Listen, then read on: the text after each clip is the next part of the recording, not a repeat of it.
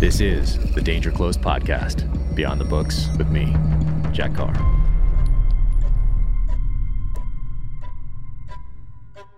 Welcome to the Danger Close podcast, an Ironclad original presented by Sig Sauer. My guest today is Ashley Horner. You can find her ashley.horner on Instagram or ashleyhorner.co for her website. And such an inspirational person. I'm so fired up that she came on the podcast, whether she's running 200 plus miles in Haiti to raise money for an orphanage, or biking from Virginia Beach to Tulsa, or spending 25 hours on a Concept 2 rower, running rim to rim in the Grand Canyon. Just an incredible person on all fronts, whether she's doing the fitness stuff or starting a new business like The American Brew, which is a whiskey and coffee bar in Virginia Beach. Two of my favorite things, and the secret to writing. Just don't mess those up. Be sure to start coffee in the morning, whiskey at night, not the other way around. So enjoy the podcast. Without further ado, Ashley Horner. Ashley, thank you so much for jumping on. I know how busy you are, so I appreciate you taking the time to sit down and hang out for a little bit. Yeah, thanks for having me. Definitely a pleasure. Huge fan. Oh, well, me too, of you and everything you have going on, which is why I'm so excited about this. And if you see me pick up my pen, I might take some notes as I ask you about the business side of the house and how you manage all this and everything you have going on, because I'm still fairly new to juggling all these different things. So, and you seem to handle it, just so well. So, first off, for people that might not know about your background or how you got to where you are, give us a little background. How did you get to this place that you are, where you are right now? Yeah, so I just started out as a personal trainer, training clients at a big Lobo gym. That's really where my passion for fitness sort of manifested. From there, I just had this passion and this desire to reach a much bigger and broader audience. And this was before Instagram was even a thing. It was before it was even came into the world. And I just began putting like little clips of like my fitness training and stuff on Facebook. And my intent was never to have the platform that I have. It just kind of, that was never my intention, was to have like a big social media platform or what have you. But I did want to change people's lives. And that's kind of where everything just started happening. It was through passion. And it's very similar with all the other business and endeavors that I've ever done. It's all kind of just manifested through passion and the desire to I create something in my mind, and then I like to see it kind of unfold in real life. And for the past several years, that is what I have done. And I have a restaurant in Virginia Beach, Virginia, called American Brew. It's a coffee whiskey bar. And if I'm being honest, I selfishly wanted a coffee shop in my neighborhood, relatively speaking. And I was like, just a coffee shop in my mind. I'm like, surely, like, how can you make money to cover like your basic overhead with just selling like a cup of coffee for $3 or like some pastries for a couple dollars? I was like, I guess, it'd be super cool if it could be like a coffee whiskey bar. And at the time I didn't know anything about whiskey, and I'm still very, very new at learning just all of the history and everything about whiskey. And I was like, I'm going to have a coffee whiskey bar. And in the state of Virginia and the Commonwealth, you actually have to have a full restaurant to be able to serve hard liquor. And so I kind of, I got the carriage before the horse, and I made the decision to open up a coffee whiskey bar. And then I was like, oh shoot, like I have to have a restaurant. I know absolutely nothing about having a restaurant, let alone a coffee shop. And that's just when like the push and the desire to learn how to have a restaurant and to operate. And so we just celebrated our 5-year anniversary. So that's incredible. So all those years I was in Virginia Beach, I never noticed that the bars also had restaurants attached to them in some way, shape, or form. Interesting. I never paid any attention to that. I guess I was focused elsewhere. But so when you started to do that, when you got a Facebook account and posted your first photos or video or whatever you were doing, did you see it as an opportunity? Like, hey, here's a way to reach more people right away? Because all I saw was being in the SEAL teams. I'm like, security, stay away, which Now it's different because now if you don't have these social media accounts, now that's the red flag if you're in intelligence circles in the government or in the military or whatever.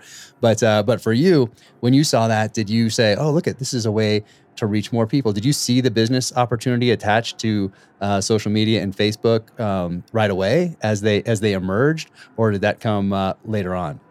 Yeah, that's a really good question. I was at a very hard time in my life. I was a single mom at the time. I wasn't able to pay my rent or like really put food on the table for my kids, trying to just be a personal trainer. And like, if you think about the personal training, typically whenever you're training professionals, especially, the training is either going to happen really early in the morning with them or it's going to happen after work. And so I had a really hard time figuring out how to manage my schedule with really young kids at the time. They were, Cash was 2 and Trip was 4.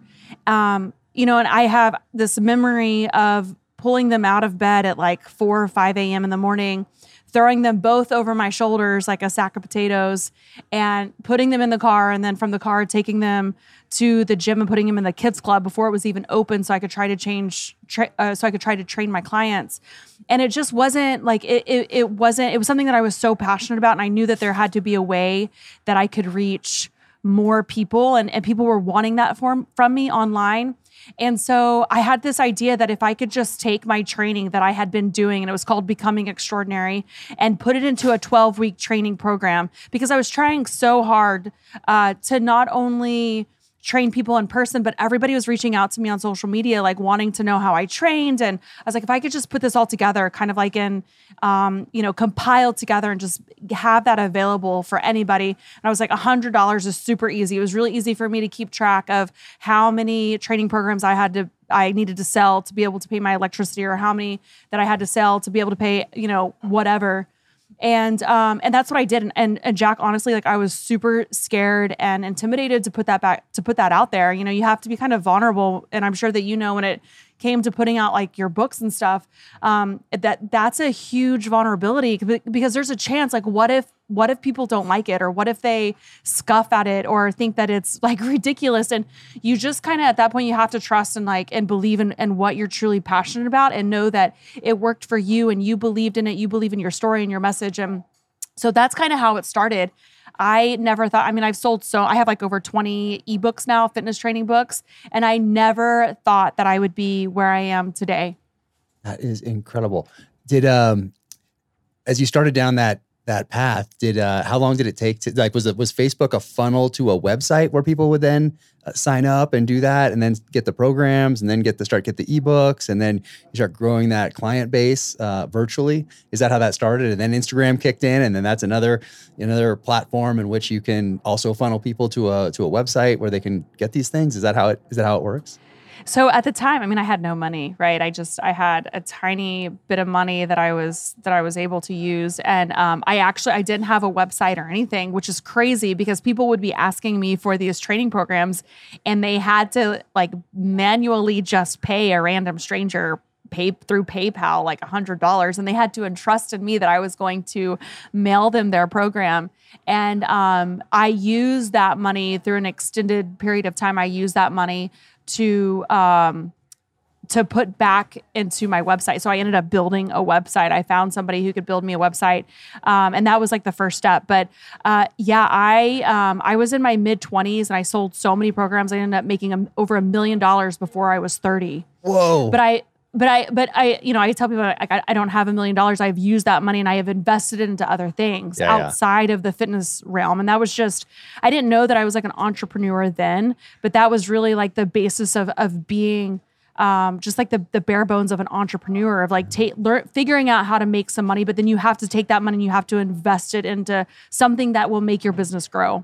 Well, that's exactly, I started to realize that as I started down this path as well, because I thought writing was just, you went to a cabin, you wrote this novel, you sent it to New York, and then you start the next one. I had no idea that there was this business attached to it as well, with all the marketing and the advertising and the social media and the engagement and the budgets. And like, my wife and I were just on a phone call with some financial group a little while, like, I don't know, 20 minutes ago, and my eyes were just glossing over with S Corps and LLCs and what to do and pay out things and this. And I'm like, I just need to go write a book. I got to jump on a podcast, got to write a book, got to do all these other things. Like, and it's just that's not my forte. But for you to be able to create that and build that is just, it's amazing. I absolutely love it that you took that risk and did that, and especially today, because let's say 30 years ago, if someone had done something like this and they self-published a book, or they published a book and it went on a shelf somewhere and then no one bought it, or if people got it and they didn't like it, there's no way for them to tell you or to tell the rest of the world how much they dislike you or your message or whatever you're doing or how you're wrong. Well, now there are no barriers in place. So when you take that risk today, I mean, you're really doing that. Like, you're putting that painting up there, like you talked about, and you're unveiling it for the first time in front of a gigantic crowd, which is the rest of the world now on social media. And everybody can let you know directly how much they dislike your painting. So it's a crazy thing to have to contend with today, but it's also an opportunity. So for those willing to take the risk and to believe in themselves and believe in their whatever it is, their business, their art, whatever it might be, you're definitely taking a risk, and you took a risk before too, but now it's just so much easier for people to sling those arrows. How do you deal with that side of it? I think it's different for you because I'm pretty sure, like, being an author and a writer, and now, you're getting ready to come out with a movie. You're in the process of, like, getting your movie out.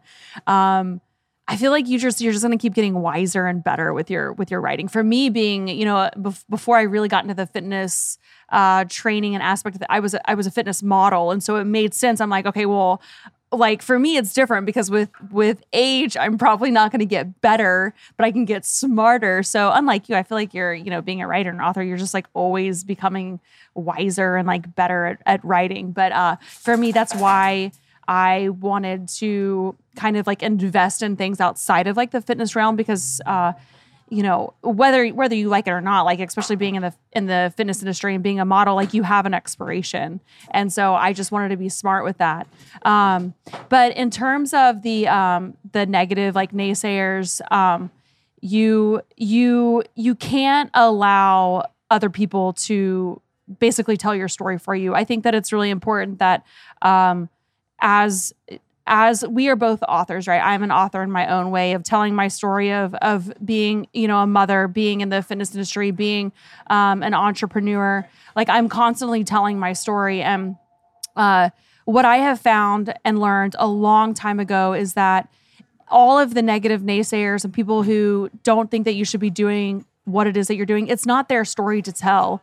And they don't understand why you are embarking on this journey, and it's not up to them to make those decisions, because this is your journey and it is what you are doing. And I think that's really important. A lot of people they want to become authors, or they want to become entrepreneurs, or what have you, and they're so worried about what people are thinking about them that they allow that to take control of their story and the story that they're telling. And it doesn't, it doesn't matter. Like, it could be your mom. Like, nobody has to agree with what you're doing. If you truly feel passionate about what it is and the journey that you want to embark on, it has to be a story that you're telling, and you have to be willing to go about that alone. And the journey that I have been on, and I know that many other people probably listening who are also, going down this journey of entrepreneurship or trying to achieve a goal that they've wanted to do for so long, that you have to be okay with doing it alone, because it can be a very, very lonely journey at times. And you have to be okay with distancing people in your life who were possibly maybe close friends of yours, and you just had to create that distance from them, because allowing them into your life was going to ultimately dictate how far you got in your journey, or which way you went, left or right. Whenever you wanted to go right, maybe they were trying to talk you into going left. And so it's really important that you just stay true to who you are. Yeah, no, it's the negative part is crazy, in that, like, we have a rule. It's like, hey, any negative people, gone immediately. Yeah. Like, it's not even a question. And it's, which makes it kind of easier because you already made the decision ahead of time. If someone's bringing any sort of, toxic influence into your life, or around kids or whatever else it might be, it's easy, gone, done.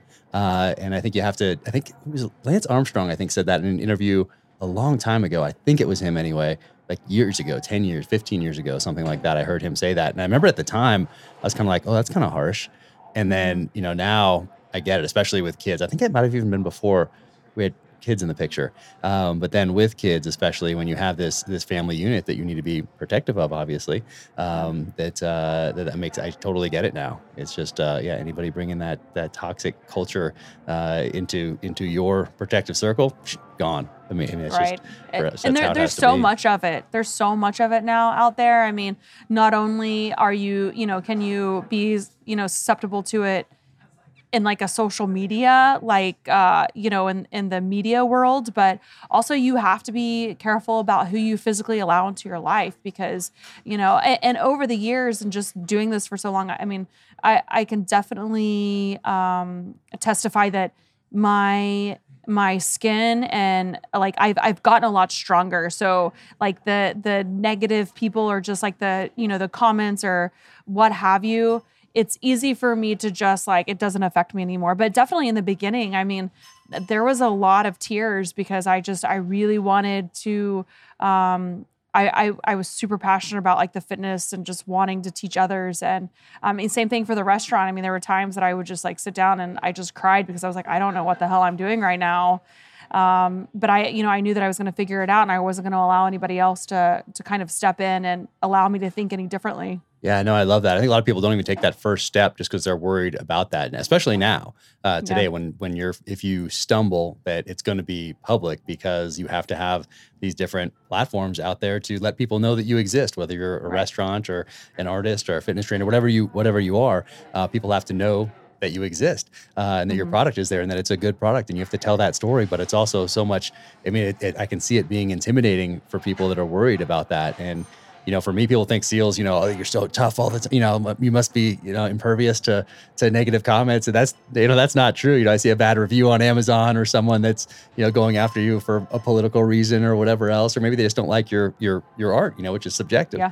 But so for me, I usually read those comments, usually like right before bed. I see that when I want to say something back and I'm like, duh, dang it. And I don't do it because I don't want to go down, the rabbit hole. And and some of those, that's kind of what the podcast is a little bit about, is about being able to respond to some questions that people ask that require a little more nuance, a little more thought, that don't lend themselves to a 1-sentence or 2-sentence answer on a social media platform that someone can just interpret the way that they want to get all outraged and then start writing something back that's going to annoy you further.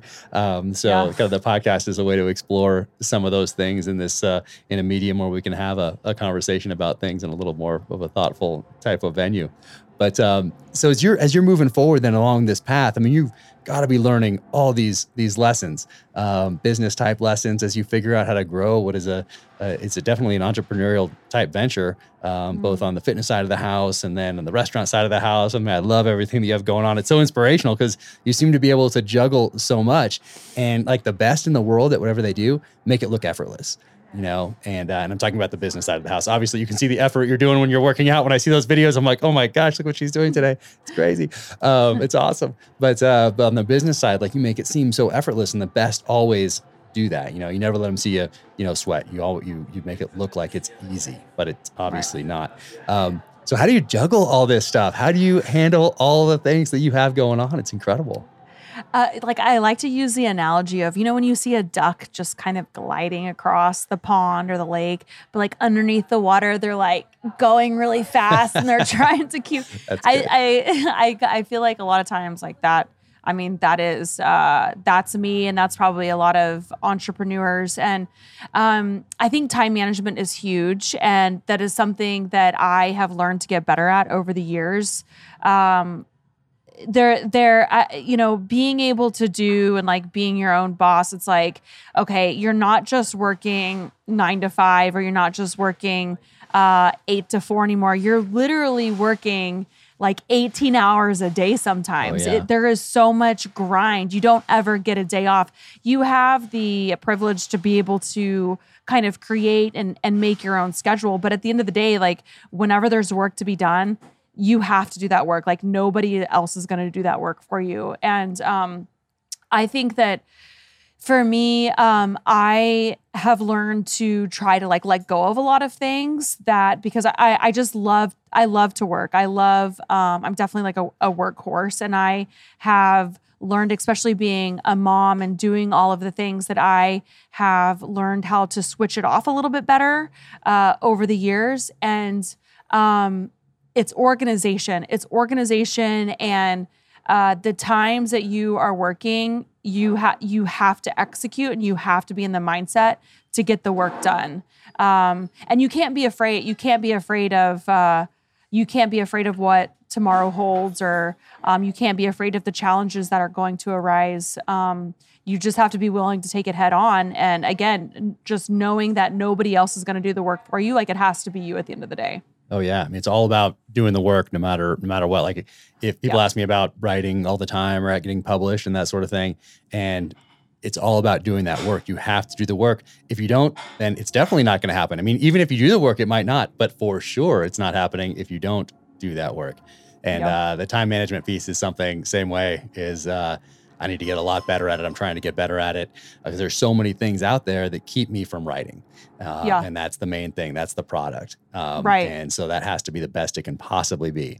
But juggling all those other things. So last 2 weeks, I made a list of all the things that I'm doing that someone else could do that keep me from writing. And I thought it was going to be like 6, 7, 8 different items, but I think it's about a week and a half now that I've been keeping this list. And every time, like, no matter what it is, if I find it, I don't wait and I'll write that down later. I run right into the office. I type it in. So I keep that list going. And it's like a page and a half worth of things that someone else could be doing that is keeping me from doing the writing side of it. So I need to get a little more organized on that. This is the year to get organized. 2021 is the year to get a little more organized because it's been chaos to this point. I think too, it's really important that you develop a good team. I think the team that you have around you, and sometimes it takes a while to truly be able to build the team and the culture that you need for you, because you're the brand, Jack Carr and James Reese and everything that you're doing, even like beyond the writing, like you are the brand, and you have to, it takes a lot of time. And I think that sometimes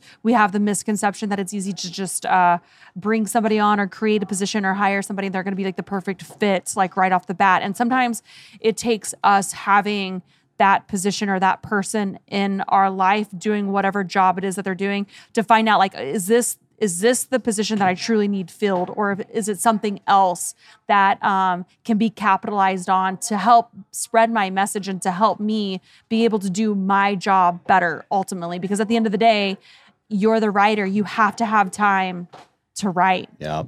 Oh yeah.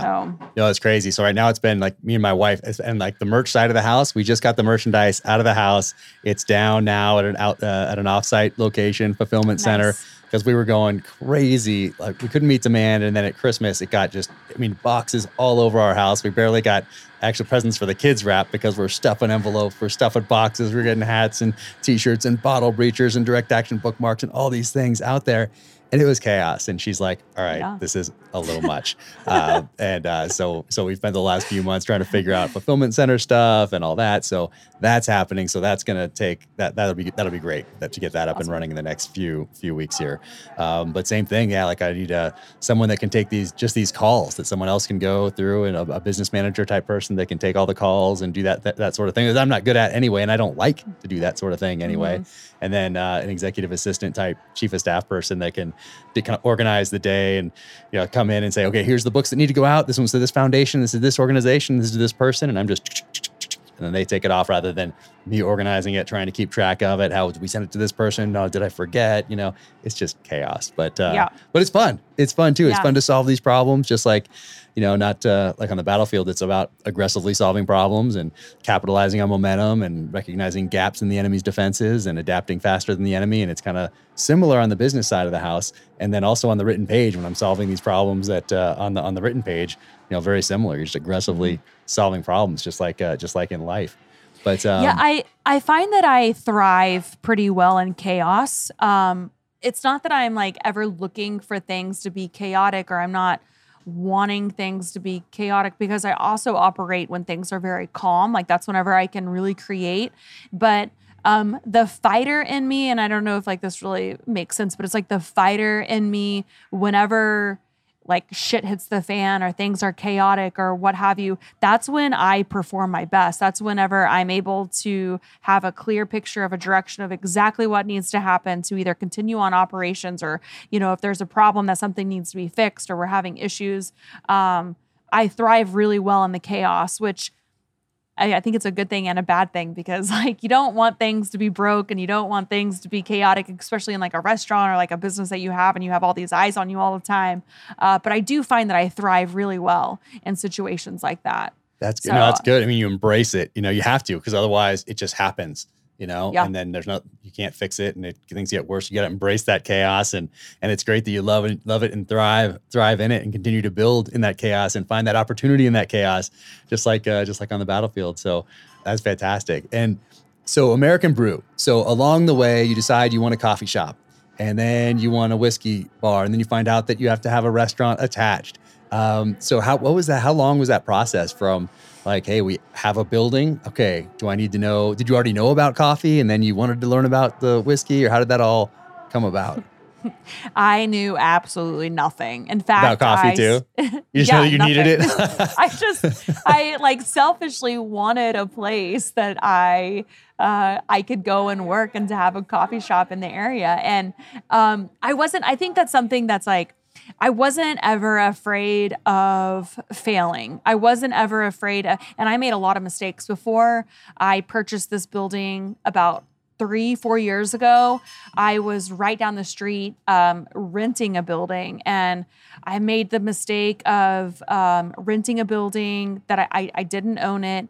And before I knew and understood like the codes or what it took to be able to house and furnish 240 volts and things that were needed for like an espresso machine and like a side kitchen that I had to have, I was already locked into a contract for, I believe it was like 1 or 2 years. And if I would have stayed, this is the crazy thing. If I would have stayed in that spot where American Brew originated from, I would have bled out. I would have died. I would have suffocated. I'm pretty sure my financial advisors that I had at the time, they probably would have came out here and been like, Ashley, you got to pull the plug.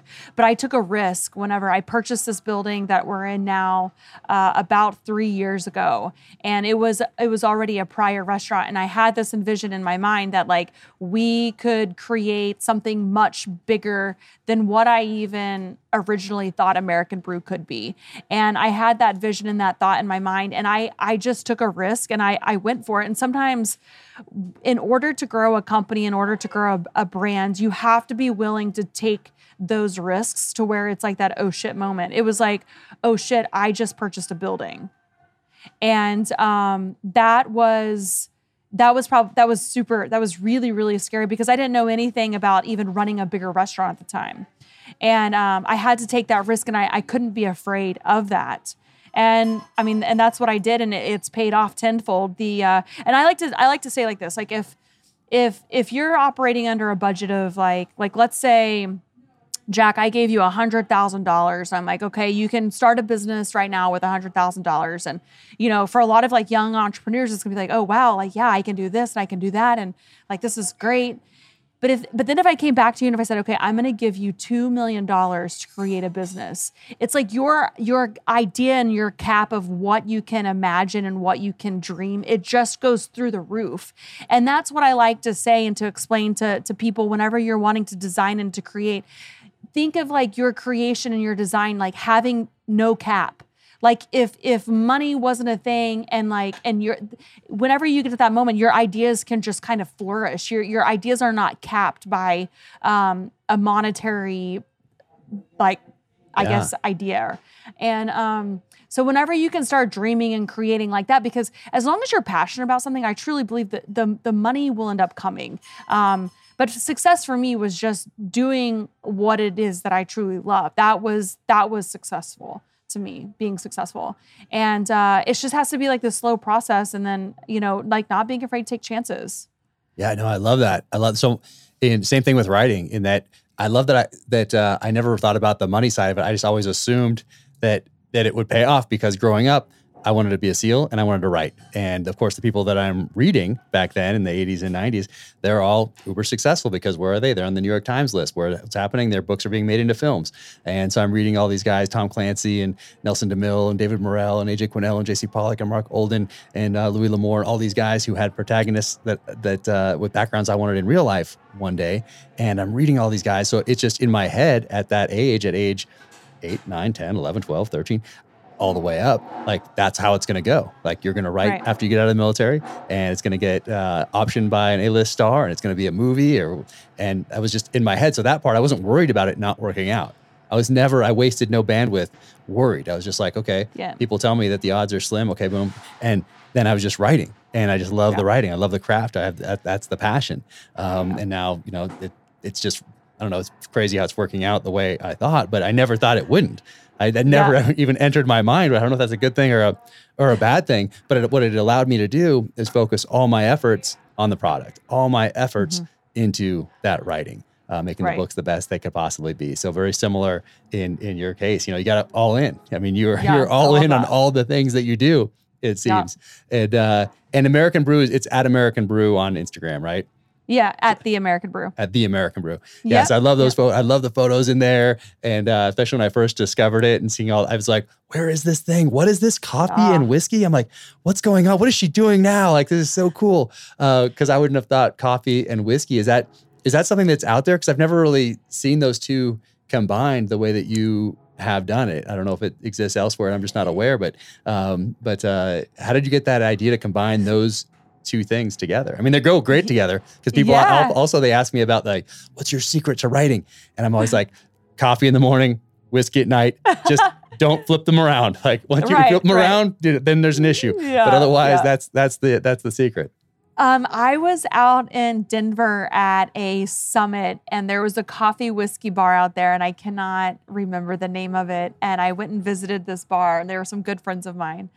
And it's driving me crazy that I can't remember the name, but that's kind of like how the idea kind of came to play and manifested was I saw the coffee whiskey bar, and at the time I also have a foundation called the Unbroken Foundation, and the foundation helps with it helps with like women and children of domestic violence. And whenever I decided to open up American Brew, I also wanted it to be a place that could employ victims of domestic violence. And the two things happened on that trip. I made the decision that I wanted to have my own nonprofit and called the Unbroken Foundation that helped with women and children of domestic violence.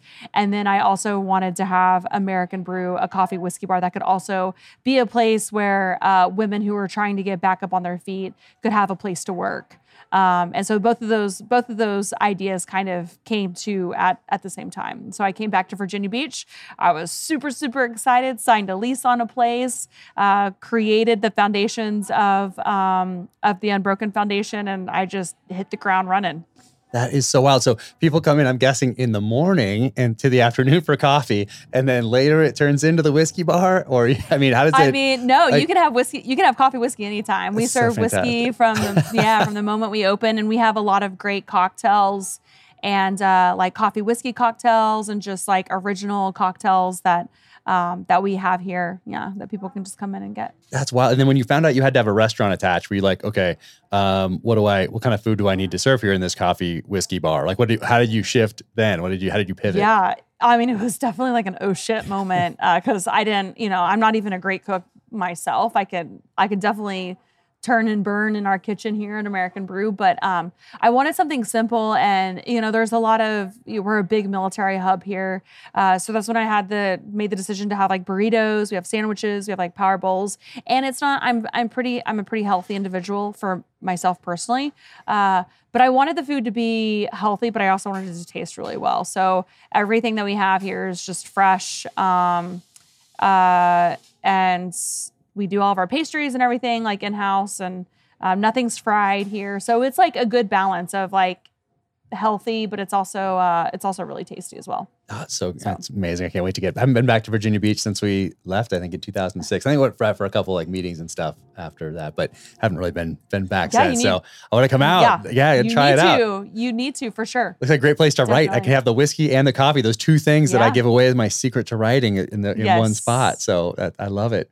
And then along the way, also you've done like some crazy cool adventures, like running across Haiti, rim to rim, Grand Canyon, doing 25 hours on a Concept 2 rower, cycling to what did you go to, Tulsa or something like that? Yeah, I went from Virginia Beach to Oklahoma. Yeah. Like how do these things all, I don't know, well, where do the ideas come from, or how do you choose which ones you're going to do? And then, what are they to raise awareness for different causes, or how does that all work?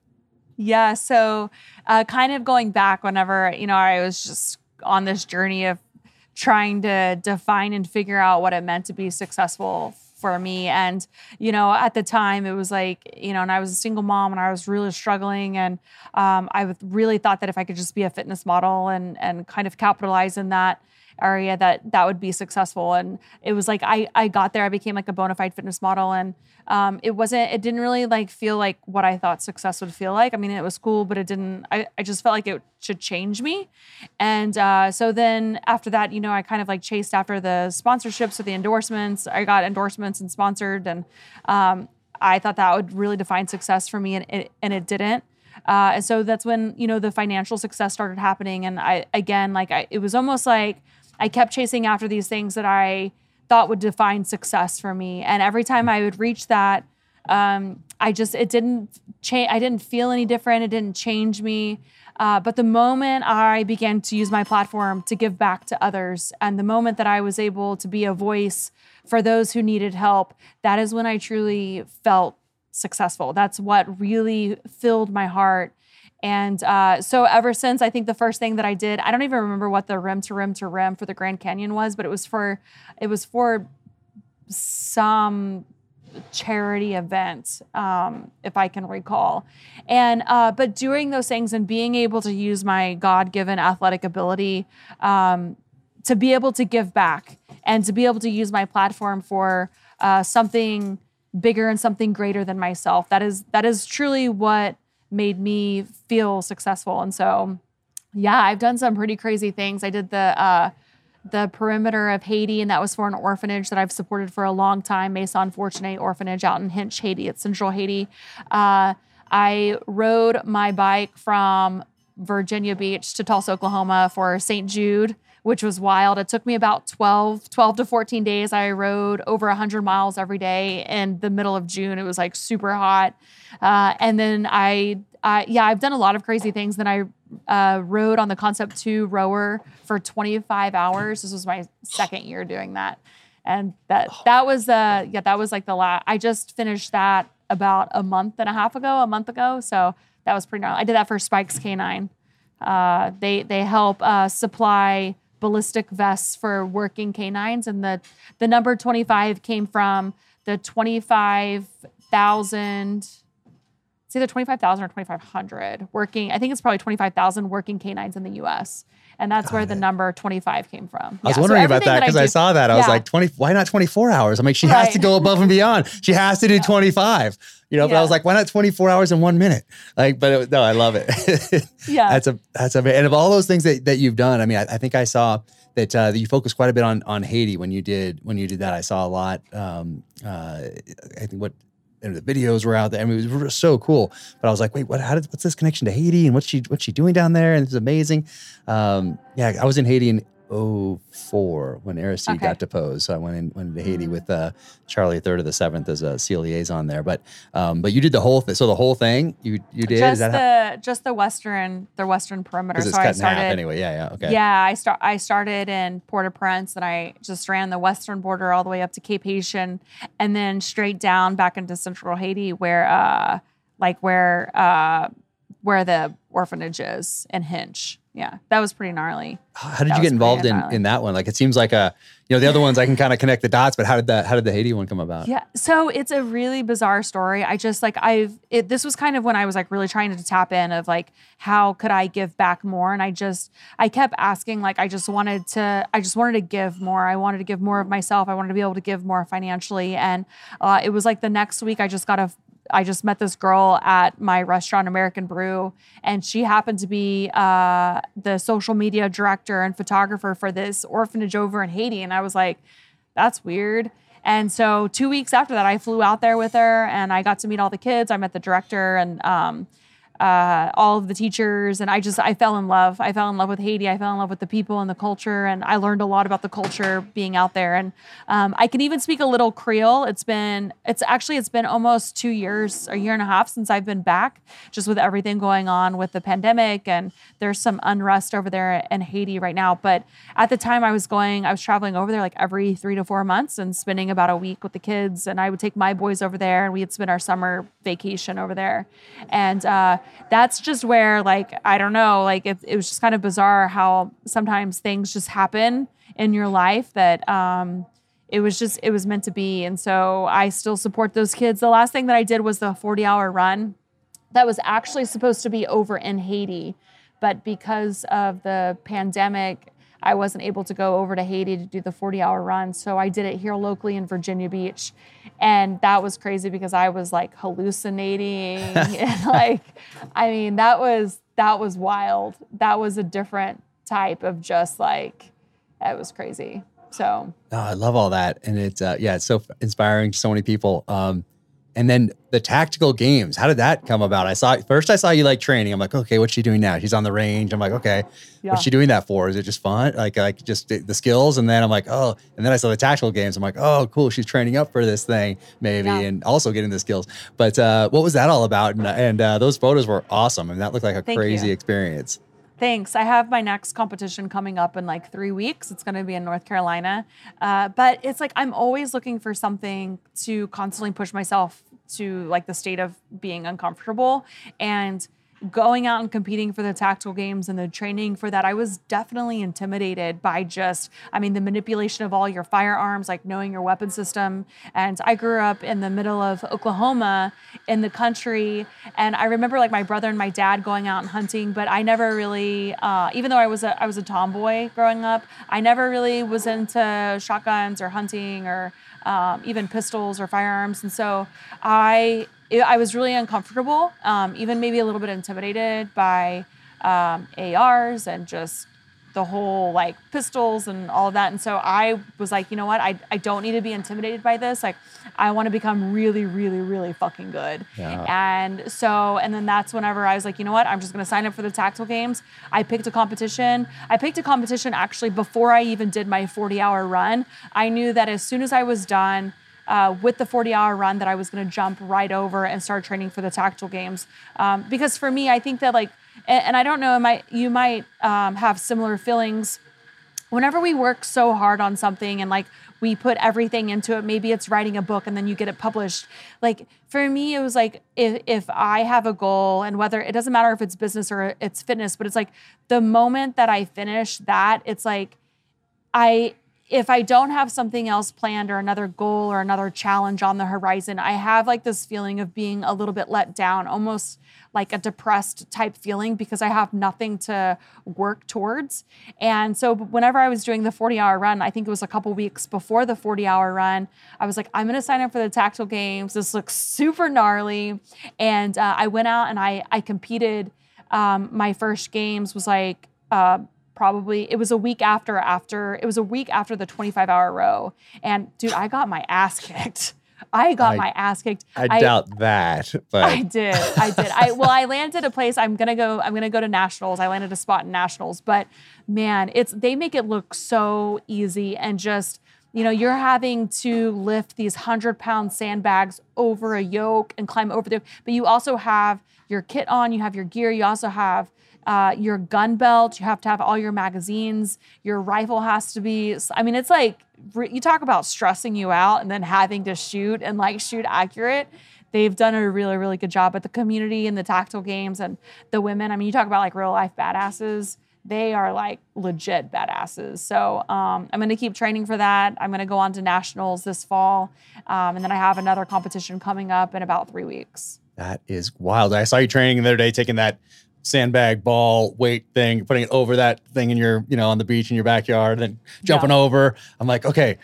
I because my wife keeps saying, you have to actually send you that program. Cause like I'm always talking about, I got to get out there. I got to get back in shape. Like I'm just writing all the time and juggling all this stuff. I need to get better with this time management. And she's like, you just got to get on that program. I'm like, I will. But that one in particular, I was like, yes, that's great. Cause it's, for me, it's like, looks fun. It's functional. You got a number attached to it. I can like move a little rock, have 10 little rocks there for the 10 over, and that, and just move one aside. So I don't have to keep track of the numbers in my head. And it just, that looked like a cool one. But so is that the kind of begs the question, what's next for you? Always having something to train for, that next thing that you want to go out and crush. Is it doing some tactical games for a while, or is there something else that's in the back of your head that you're thinking about doing in the future, or like a journey, a voyage, something? What's on the horizon? Man, I don't know. I mean, I'm totally open to like anything that seems challenging to just throw up my way. I do find that once I do something, I seem to get like a little bored pretty easily. So that's why I've done so many different things. I've done the cycling, the swimming. I've done the Olympic lifting, the powerlifting. I was a pro fitness competitor at one time. I just love everything. I've even done rolling and BJJ. And I don't know, like I would be totally down and open to learning new things. But right now, just like the weapon system and learning about firearms, it's challenging to me, and I love learning. It doesn't matter if it's business. It doesn't matter if it has to do with fitness or learning a trade or a craft. I love to learn. And I would really like to get into learning more about ballistics and just long range shooting. I think that's really, really interesting, and just how like the wind can manipulate like the bullet, and knowing that you have to aim, higher to be able to hit it on target. So all of that is really interesting to me, because it's like, I can kind of grasp it, but I don't fully understand why, or like why you would do it this way, or why, or what, and so I'm intrigued by that, by like the long range shooting. And the tactical games does have some sniper stuff. And so I would like to maybe get into that and just to know and to learn about that. So I'm also awesome. Really into like training canines right now. My younger canine that I have, Raven, we are learning how to do scent work, like tracking, like human tracking. And so I've been training with a group out here in Virginia Beach this week. And I've been learning the foundations of teaching her, and like her and I together, how to track humans. And so that's been pretty cool. So again, it's like, I know a lot about training canines, but I don't know how to do like human tracking. And so that's what we've been learning together. Oh, that's amazing. Yeah, we have our dog, Scout. So she is trained. We have a special needs middle child, and she's trained just to track him. If somehow he got, I don't know how he would, but if he ever did like wander off or something, she's been trained just to track him. And John Devine at Devine Canines, former SEAL buddy of mine, trained her up, and it's really cool to see her. It is her work. incredible. It's incredible what the dogs can do. And just, that's what this week has been all about just like their, naval cavity, and like just being able to like the scent work that they're just able to do and stuff. So it's pretty remarkable. I think that we're really just at, we don't give the dogs enough credit for what they're able to do. And so it's been I'm always learning. So yeah, no, it's a whole part of it. We're learning organizations are typically more successful than those that aren't. They get left in the dust. And then as individuals, we have to always continue to learn and move forward. That's why I love the business side of this, because I'm all learning. Yeah. I'm always learning. And I love the research, especially in this last book. I didn't know anything about bioterrorism, so I had to really go down the rabbit hole on that. I always love learning. But by the time this comes out, so the SIG will have announced the SIG Hunter Games, which are coming up here for the first time this summer, and I'm going to go do that. And so it's a long range precision course, and it's kind of the first time they're doing it. They're bringing in a bunch of people, and that should be pretty fun. So maybe we'll put that on your calendar for next year if they do another one. What is it? what is it? The Sig Hunter Sig course, Hunter or? games. Yeah. So they're bringing a bunch of people in, and Nice. they have a course set up somewhere in the mountains here in Wyoming, and just down the road from me. And I think you walk kind of like this course and set up in these different positions at different distances, and it's I think it's a competition. So That's cool. once again, I was just talking to my wife about it this morning, and so I need to get back in shape. I need to do some of those over the bar things that you were doing the other day. I have a few weeks before this thing kicks off. Also thinking about moving forward, like you have, so is it ashleyhorner.com? Is that where people can go to find the fitness programs and all that sort of thing? It's .co, ashleyhorner.co. .co. So there's all those books. So they're still available out there. Those books that that's incredible. There's So have you ever thought of doing one that talks about your journey, like a book that talks about the business side of this, or resiliency, or fortitude and everything that it took to get you where you want to go, because or everything that you have overcome along this journey, things learned along this journey, things you want to pass on along this journey. So something other than what people can get on the the fitness side, but really telling that story that people can apply across industry or personally or whatever it might be. Have you thought of doing that at some point? That's a good question. And people have asked me about, like, when am I going to write my story? And the thing is, Jack, is like, I don't think that I'm done telling my story. And I don't feel as if there's an end yet to what I'm creating and what I'm doing and the story that I'm telling. And even like the true, real, and raw legacy that I'm leaving behind, especially for my boys. And I would love to one day write a story and be able to put this on to paper and make it applicable for others who are traveling along a similar journey that I have embarked on.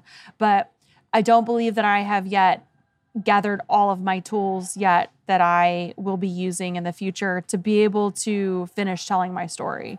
And so, this is my dog. Oh, doggy, what's happening? Oh, Raven, what's up? It's so cool. I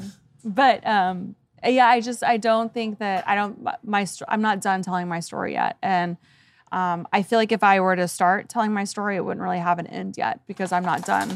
I'm not done writing my book. I gotcha. So I'm going to throw something out there, though. I think sometimes, like, all my books are over here. That's why I'm looking over in this direction. And I have a lot of biographies of authors and anything over there. But I think that doing a part one and then a part two, like knowing that you're not done, because right now, like for some of these guys, like Frederick Forsyth just wrote one, and he's been around for the longest time, amazing author, and he's pretty old now.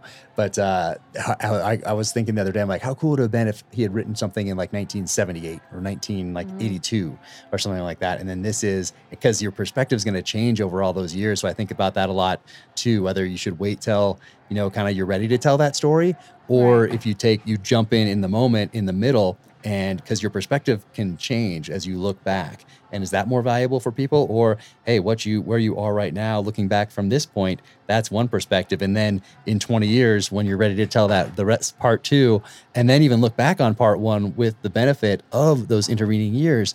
Anyway, so that's just something to think about, something I've been thinking about recently. That's a different perspective. And I mean, like possibly, we'll see. Stay tuned, everybody. Not like you don't have enough going on. Yeah, I know, right? So wild. And I'm looking at the clock, and we were talking about time management. So I know you have 1,000 things going on, and I sincerely appreciate you taking the time to do this. I got a lot of notes now, and I'm going to apply some of these things to my year of getting organized. And I also wanted to thank you, because you are an inspiration, to so many people, me included, looking at all the things that you can handle, all the things that you've built. And I just love it. Especially, I love when people find their passion, they find a mission, they combine those two, and then whatever they're doing, they do it in a way that's an outlier, that's different than everybody else out there. And you're doing it differently than everybody else. Thanks. Like, you're thinking differently than everyone else, and you're crushing it. You're crushing everything you do. So I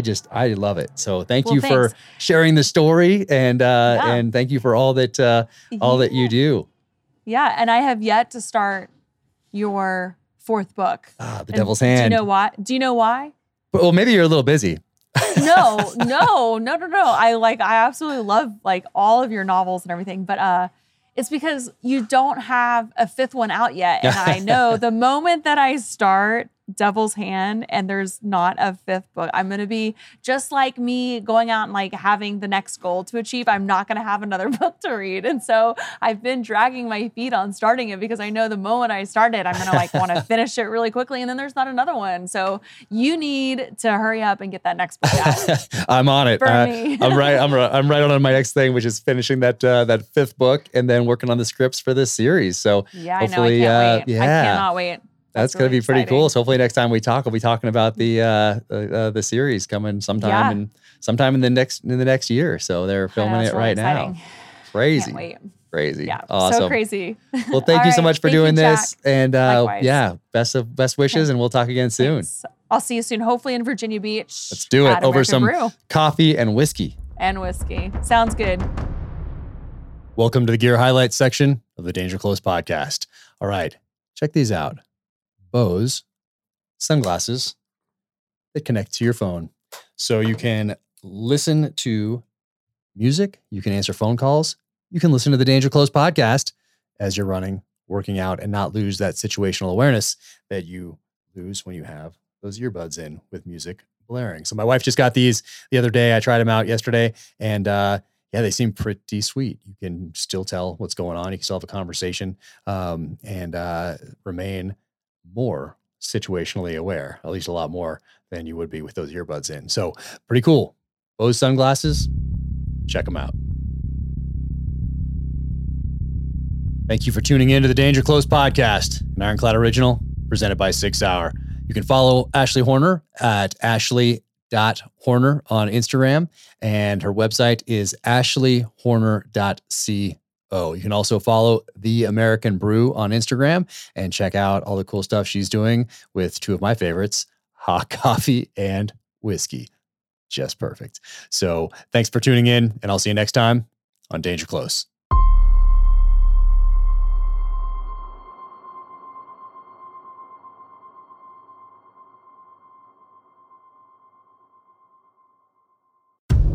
In case you missed it, on a recent episode of Danger Close, an Ironclad original, Jack Carr sat down with former presidential candidate Tulsi Gabbard. Set aside all the labels, because I've been getting asked this a lot, like, well, are you left or are you right? Are you progressive or are you conservative? What box do you fit in? Which box do you check? Completely. Are you an enemy or right. an ally?